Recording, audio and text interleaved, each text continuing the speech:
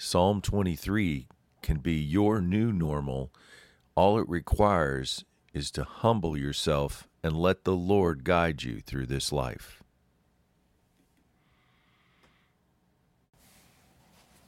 Top of the morning to you.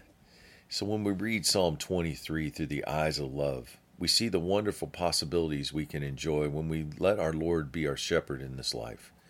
A shepherd is responsible for the owner's flock of sheep.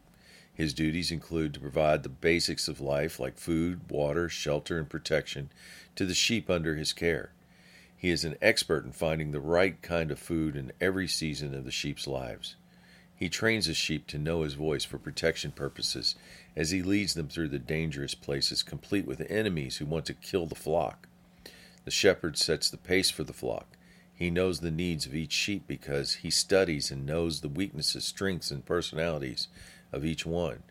He's on duty 24/7, 365, as the sheep's gentle, confident, resourceful, and decisive leader.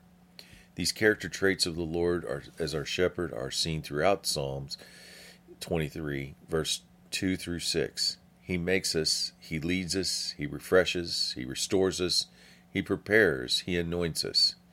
Our relationship with the Lord as our shepherd can be so tight that we will follow him as he leads us through the dark valleys without fear. In fact, we will stop and eat in the midst of our enemies.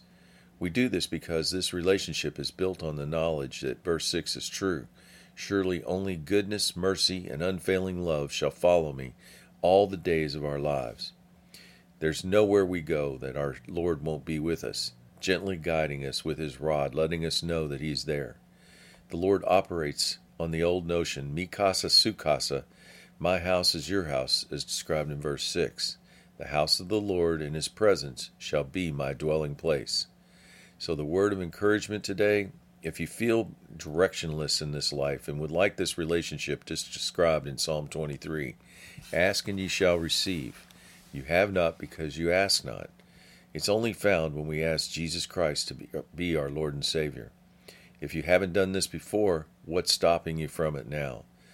Then you too can have the Lord as your shepherd. Have a great day.